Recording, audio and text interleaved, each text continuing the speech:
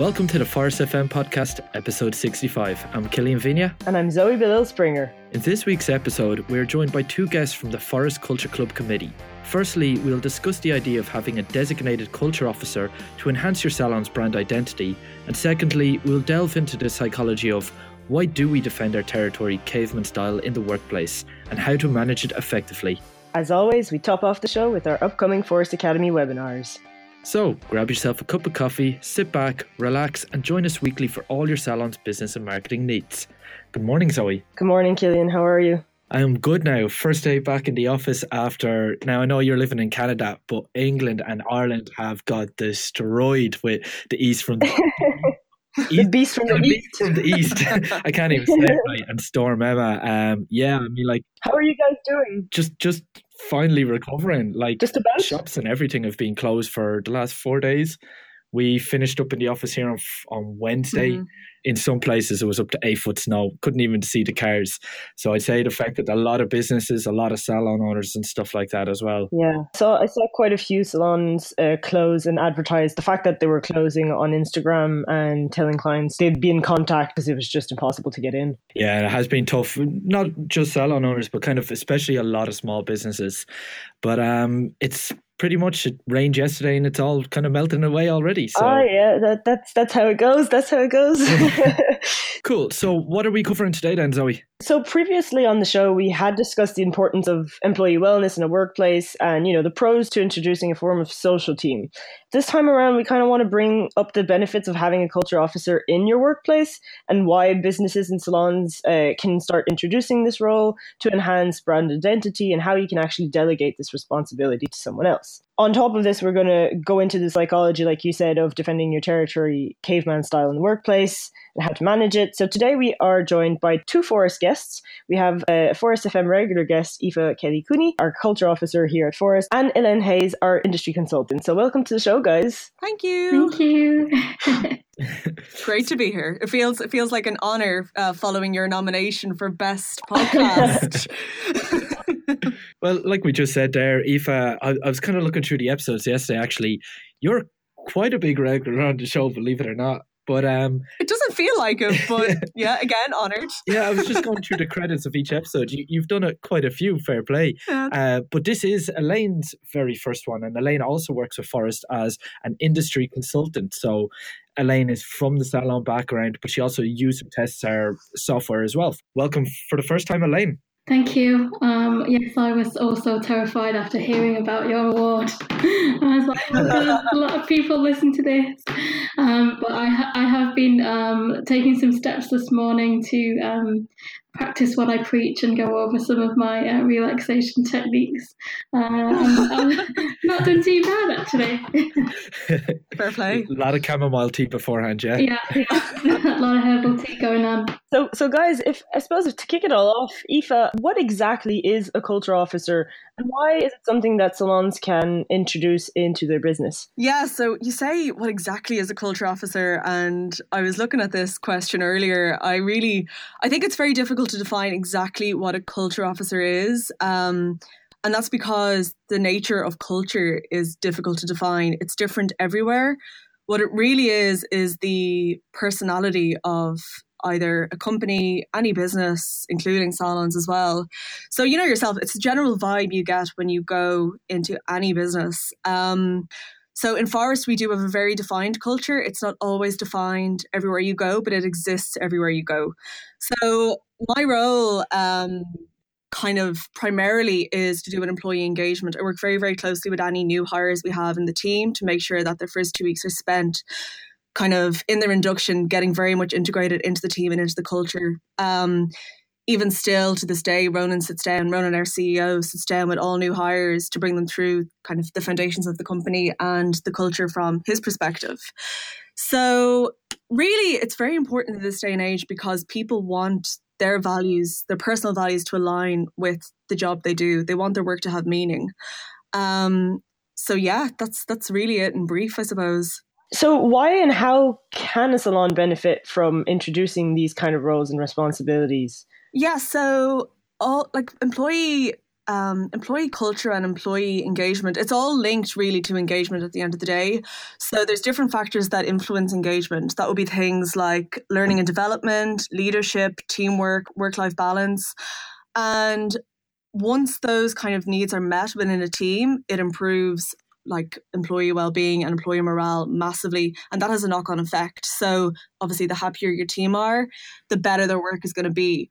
So the better just kind of their teamwork, so their interaction with each other, but then obviously their interaction with the client. So if you've got a happy team, you're going to have a happier client. So that should as well have a knock-on effect in terms of your finances. It'll increase your finances. Obviously, because if people are happy coming to a happy salon, they're going to be more inclined to return and develop good relationships with your team. It's also great for recruitment. So people are going to want to work with you if they see that you've got a great culture. And yeah, it's kind of the benefits of having a strong culture are endless, really. And do you have to do this yourself as the salon owner, or can you delegate this? It can absolutely be delegated. I would say, like personally from my experience in Forest, I work very, very closely with our CEO, Ronan.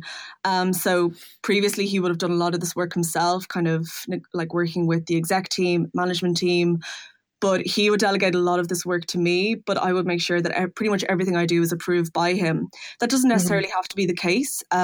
If you work in a salon and you have somebody who you know knows your culture inside out and you trust with that, you can let them run free. It can also, of course, be the salon owner or the salon manager, or if you've got a bigger team or even a small team with people who actually want to get involved and are interested in this side of things, you can have a small team as well. So the options are it's quite open.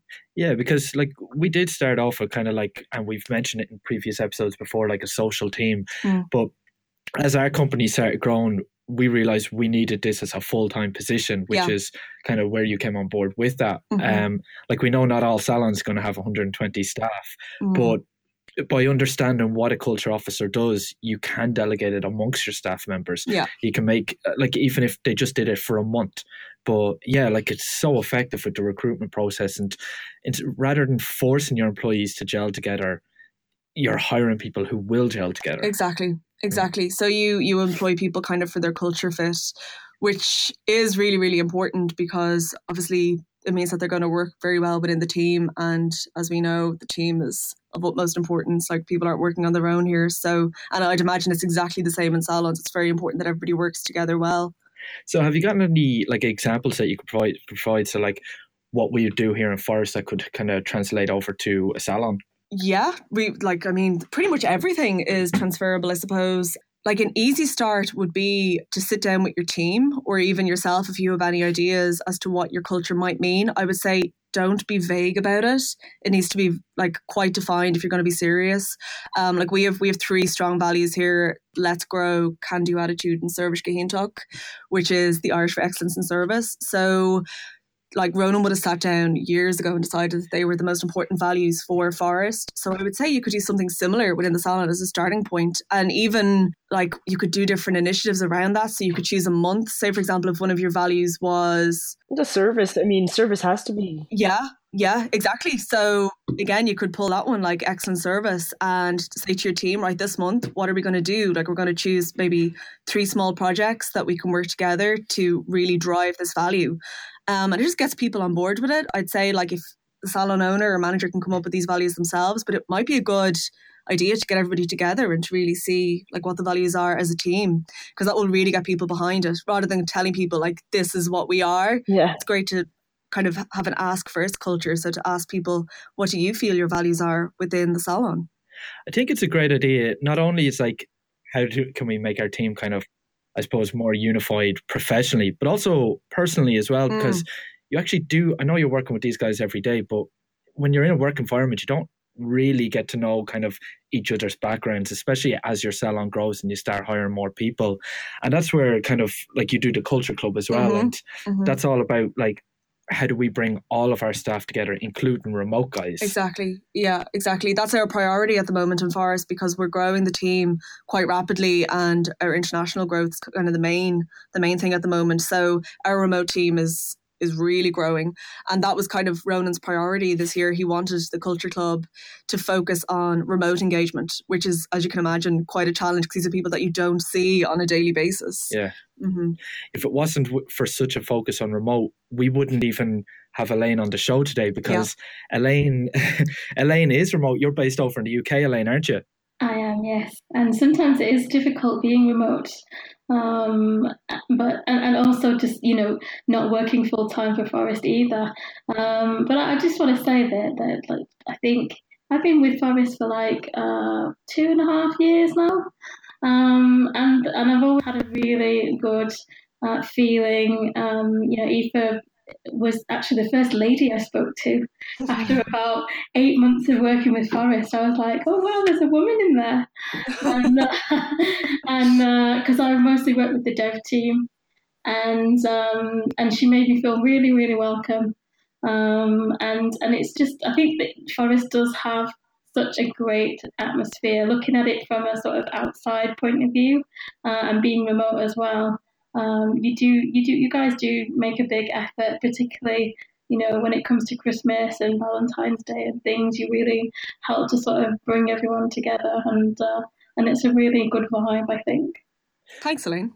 Yeah, that does come down through the culture officer and the culture club and kind of unifying and gelling. Yeah, we were actually in a culture club meeting one day, and it was Valentine's, wasn't it? We're trying to come up with to come up with something new.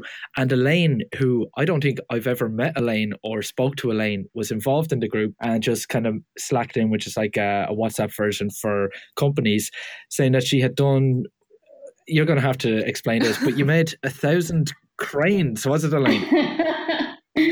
I did. I made 1,000. I folded 1,000 origami cranes. It was just kind of one of those things that was on my bucket list, and it was really cheap to do, and it was something easy. I thought it was easy. I'm like, it sounds really simple, but actually it was a bigger job than I thought. And now I've realised I don't know 1,000 people. So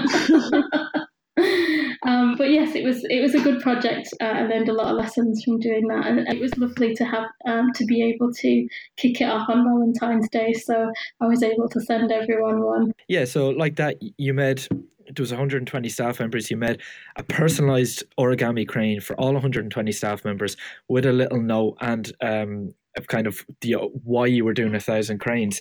But that's where I was kind of like, well, why are you doing this? And was trying to find out a bit more about you then. And you're our user tester for software on a consultancy basis. You come from the salon industry, but at the moment you're also studying counselling, and you're into your origami and things like those, and kind of relaxation and meditation. And we kind of got chatting. It was myself, you, and Aoife at the time got chatting, and you were talking about like defending territory in the workplace. And the way you described it, yeah, it was just something I was working on. So the way you described it, we're like, we have to first off get you to write a blog about this, and second off get you on the show to talk about it as well, because you have that mix from the kind of the tech side of Forest, working in a salon for the last 5-6 years, was it? What is your actual, if you want to share it with our audience, your background? Well, I worked as a software tester for 12 years in an office, and then it was more personal circumstances. I decided to have a bit of a career change. I wanted to, even though I love testing, one of the things that I didn't love was the fact that I didn't really connect with the end user as such. So I wanted a job where I was connecting more with people, and obviously from other things as well, I've gone down a sort of more holistic route. I started off with massage, and now I've added Reiki, meditation. So I was kind of becoming a bit more spiritual, I guess. But then the geek side of me said, "Oh, I think I need a bit of science here." So that's when I decided to start looking at counselling courses, so that I could blend the two together. And I found one that I really liked called the Human Gibbons approach. And it's based on the foundation of it is based on our human needs. Everybody has these human needs, and And I think they're important as well, just for, going back to the culture thing as well. One of the human needs that we have is to feel connected to each other, and also to be part of something that's bigger than ourselves. So in this case would be our workplace. So that's another reason why it's really important to have these sort of culture things in the workplace. It not only brings people together, but it actually serves their needs as a human being. So what is, like, kind of the way you were describing it to us, we couldn't stop laughing because it was between you and our head of product, Paddy, and you were kind of saying, like, you've got like the emotional brain and the thinking brain, but you've also got like feminine and masculine, and there was a couple of factors. So like, what exactly is it when you're saying defending our territory? So basically, if we look at territory as our needs, so your territory is like, think about it like it's your job role. So like the sales department, or for me would be the test department. That's my territory. And within my job role, I have certain needs. Like for testing, I have the need to make sure that the Salon software is a good quality, high quality. That's my main need in my job role. So obviously, when I go to Paddy, who's in charge of the product, and his main need obviously is more along the lines of getting the product out on time and in budget. I know he has a lot more responsibility than that, but let's just keep it simple. So obviously, whereas I care about quality, I don't care what the budget is, and I don't really care.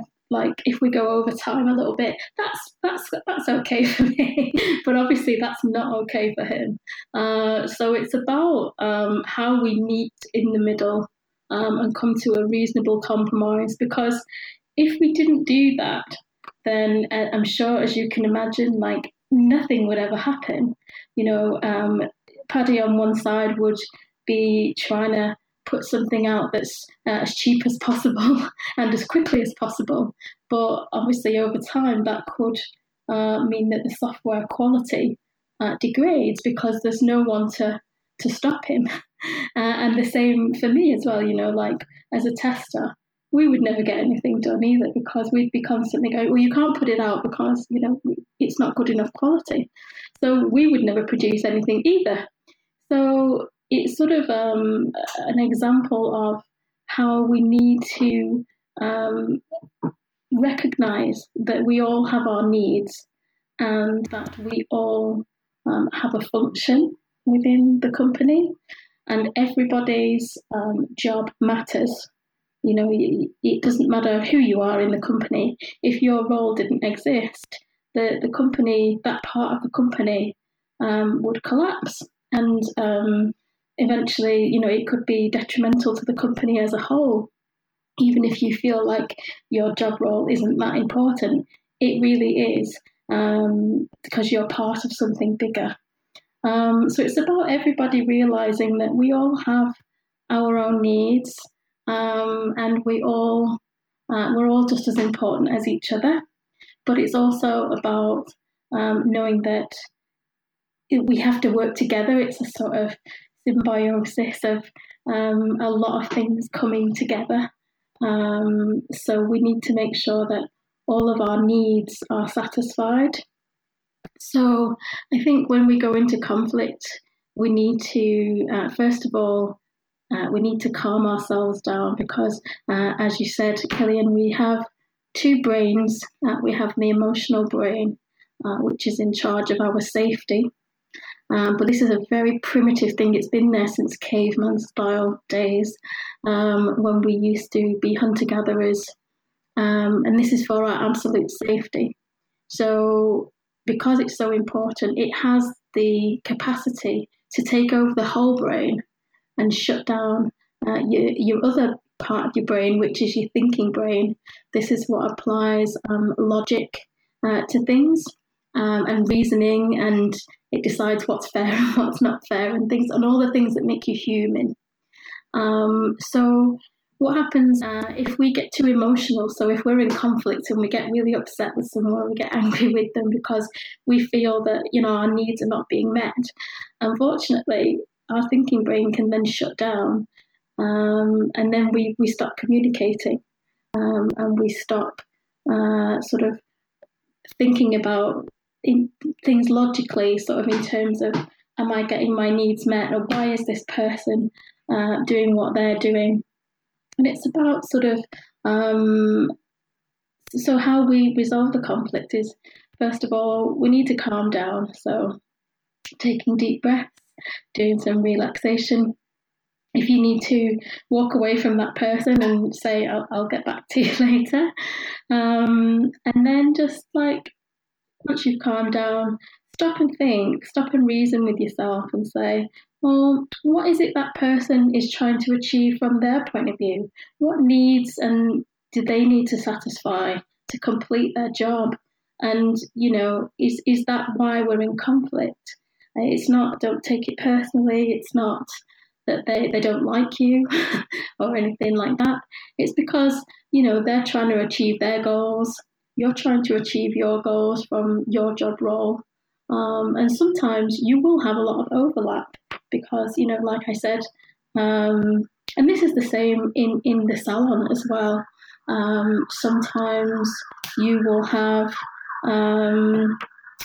clients booked in, say, back to back, and you may feel that the business hasn't taken your needs into account because they've not given you enough time with the clients to turn clients around properly.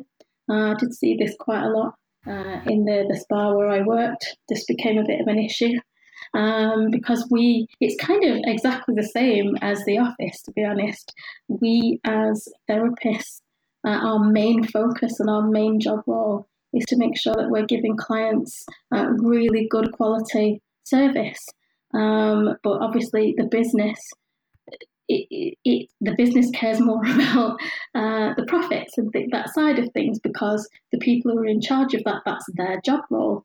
So it causes exactly the same conflict as it does in the office, in the salon. So again, it's this, the same treatment at the end of the day. You need to get yourself into a calm space.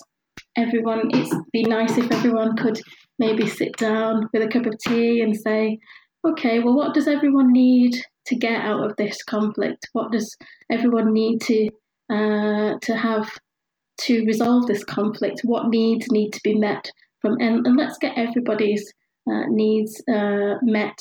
And when we do that, then we can resolve the conflict in a nice, calm manner, and we've still got all our relationships intact. It also helps to stop, I think, the them and us attitude that you sometimes get between departments. I've seen this in offices and in the salon as well.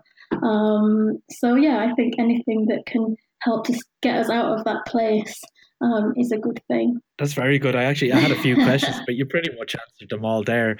But I just want to kind of I suppose, reiterate that it's not about kind of someone being irrational for the sake of being irrational.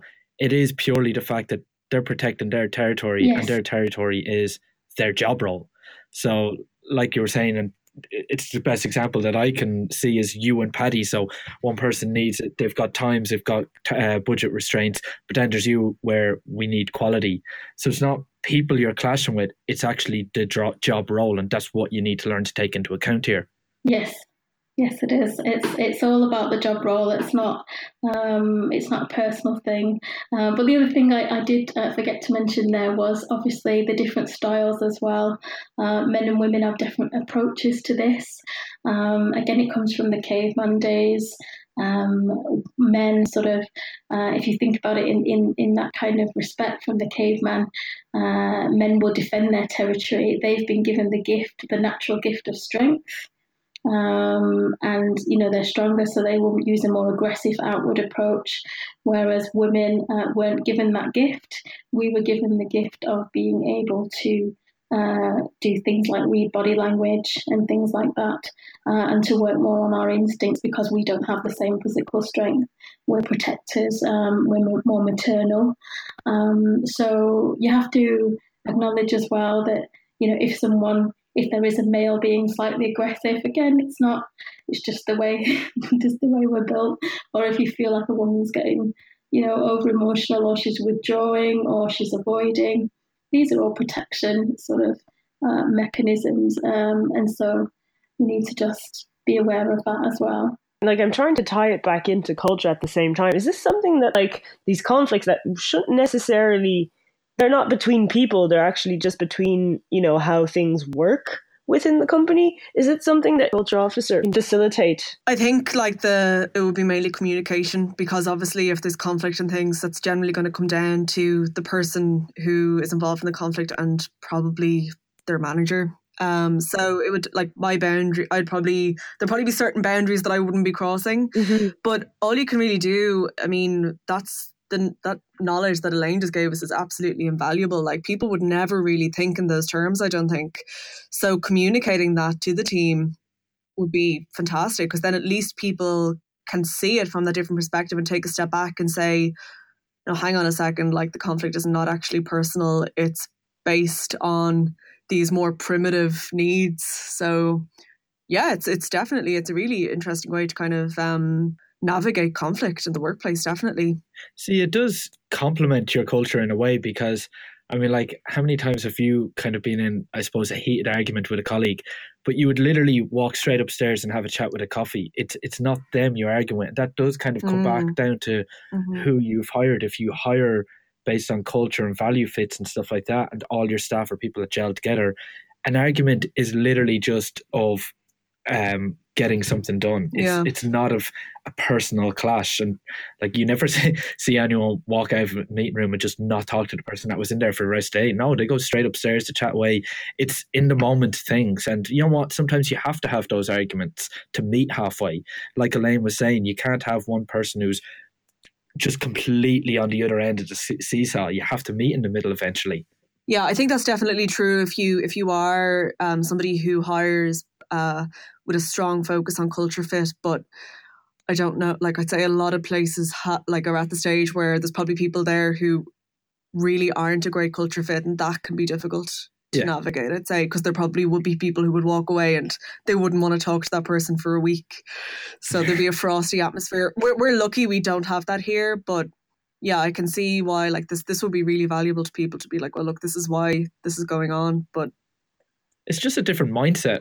It's a whole different approach of looking at arguments.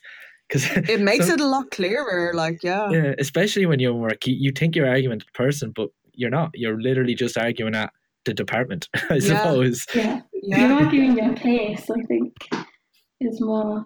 Yeah, so I think it's maybe, you sit down and you say, well, did you know that as part of my job role, it's my need to, like I just said, as a tester, my main need is to make sure the software is of great quality. And if you're doing something that clashes with my need, that's where we need to meet in the middle. So sometimes I think maybe as a culture, maybe we should do like a sort of, presentation to say, each department can say, what are our needs? And then everybody kind of knows, and they might have a bit more of an understanding. So now all of a sudden this podcast is turning into solving Forrest's solution. But that's a good point. We should talk afterwards. Yeah. But I suppose, again, just to reiterate, so in the salon, just always have the mindset of, if you're clashing with someone, is it actually a personal clash, or are you arguing because of conflict of roles? So that's absolutely been brilliant from both Aoife and Elaine. What were the next steps if a salon owner was interested in kind of introducing a culture club or sharing the culture officer responsibilities to the staff? Yeah, I'd say whether that be the manager or the owner or somebody specific within the team who would be very much interested in this side of things, sit down, have a good think about what your salon's, I suppose, mission is, what you think the personality and brand of your salon is, and what values would align with that. So how you could create very specific cultural goals based on that. Yeah, I'd say that would be the first thing I would do. Sit down, have a think about what your salon is looking to do and how a culture could help get you there, like a really strong, defined culture. Cool. And Elaine, if stuff does kind of like get heated, then what advice do you have for salon owners to kind of make sure that all of their staff are aware of it's a territory that they're protecting? Well, I think the first thing is always to make sure everybody calms down. Because if you're talking from your emotional brain, then it means you've actually closed off, so you're not listening what other people are saying. You're just stuck in your emotional state. So the first thing is to, I don't know, maybe do a group meditation or something. Or you can just, go back to what you're doing, take some deep breaths, have some time out, have a space where you can do that. So first of all, everyone needs to calm down and switch on their thinking brain. This is where we can now start to add reason, and we can now stand back and go, okay, well, what does everyone need to resolve this conflict? What is, go around the table and ask everyone, what do you need as part of your job role that will help you solve this conflict? And one of the other little sort of tricks that I've learned on my course, and I might start introducing it more on Slack, I think, is to apparently use I statements. So you say, I'm very upset that such a thing hasn't been done, for example, but you don't say like, oh, you should do this or you should have done that. Just say, I'm upset that this hasn't happened, and leave it. And what you're doing there is you are giving the other person control of if they want to solve it or not. You're not trying to do it for them. And it's up to them to take control, take responsibility. And if they need to take action, then it's up to them to do that. It's very interesting. I'm definitely going to use that one. I use that one, yeah, definitely. As well, yeah. And all three of us started that off with I. Well, listen, Aoife, Elaine, thanks a million for joining us on the show today. That's been brilliant, and it was nice to kind of dig right into it and see why do we do this stuff, and I suppose how can we nip it in the bud from the start, but how do we kind of, I suppose, prevent it from happening in the future. Yeah, and I'd say as well, just as a final note, like have fun with it. Like it's a great element to any business, so have a bit of crack and good luck. And for the second part of our show, Zoe, it's over to you. Yeah, so for the Forest Academy webinars, we have coming up on March 12th, the Salon Owner's Introduction to GDPR. So we've been running a few GDPR masterclasses with Connor Keppel, our head of marketing. And so he will be running a third one on March 12th, 10 a.m. to 11 a.m. So the same time as the other ones were on. And they're getting massive response at the moment. Yes, absolutely. Yeah. He ended up an extra, what was it, a 50-minute webinar turned into an hour and a half the other day? I think something like that, yeah. No, it's definitely one to jump on. There's always a Q&A session at the end, and he's happy to stay as long as you guys have questions. And if any of you guys tuning in today are in New York, we are at IBS New York, and if you would like to come and chat with us to discover the features that Forest has to offer, we're on stand 23-24 at International Beauty Show, New York. So that's it for us today. If you have any feedback, as always, feel free to leave us a review on iTunes or on Stitcher. We're always looking for suggestions on how to improve the show. Otherwise, we wish you a wonderful week. We'll catch you next Monday. All the best.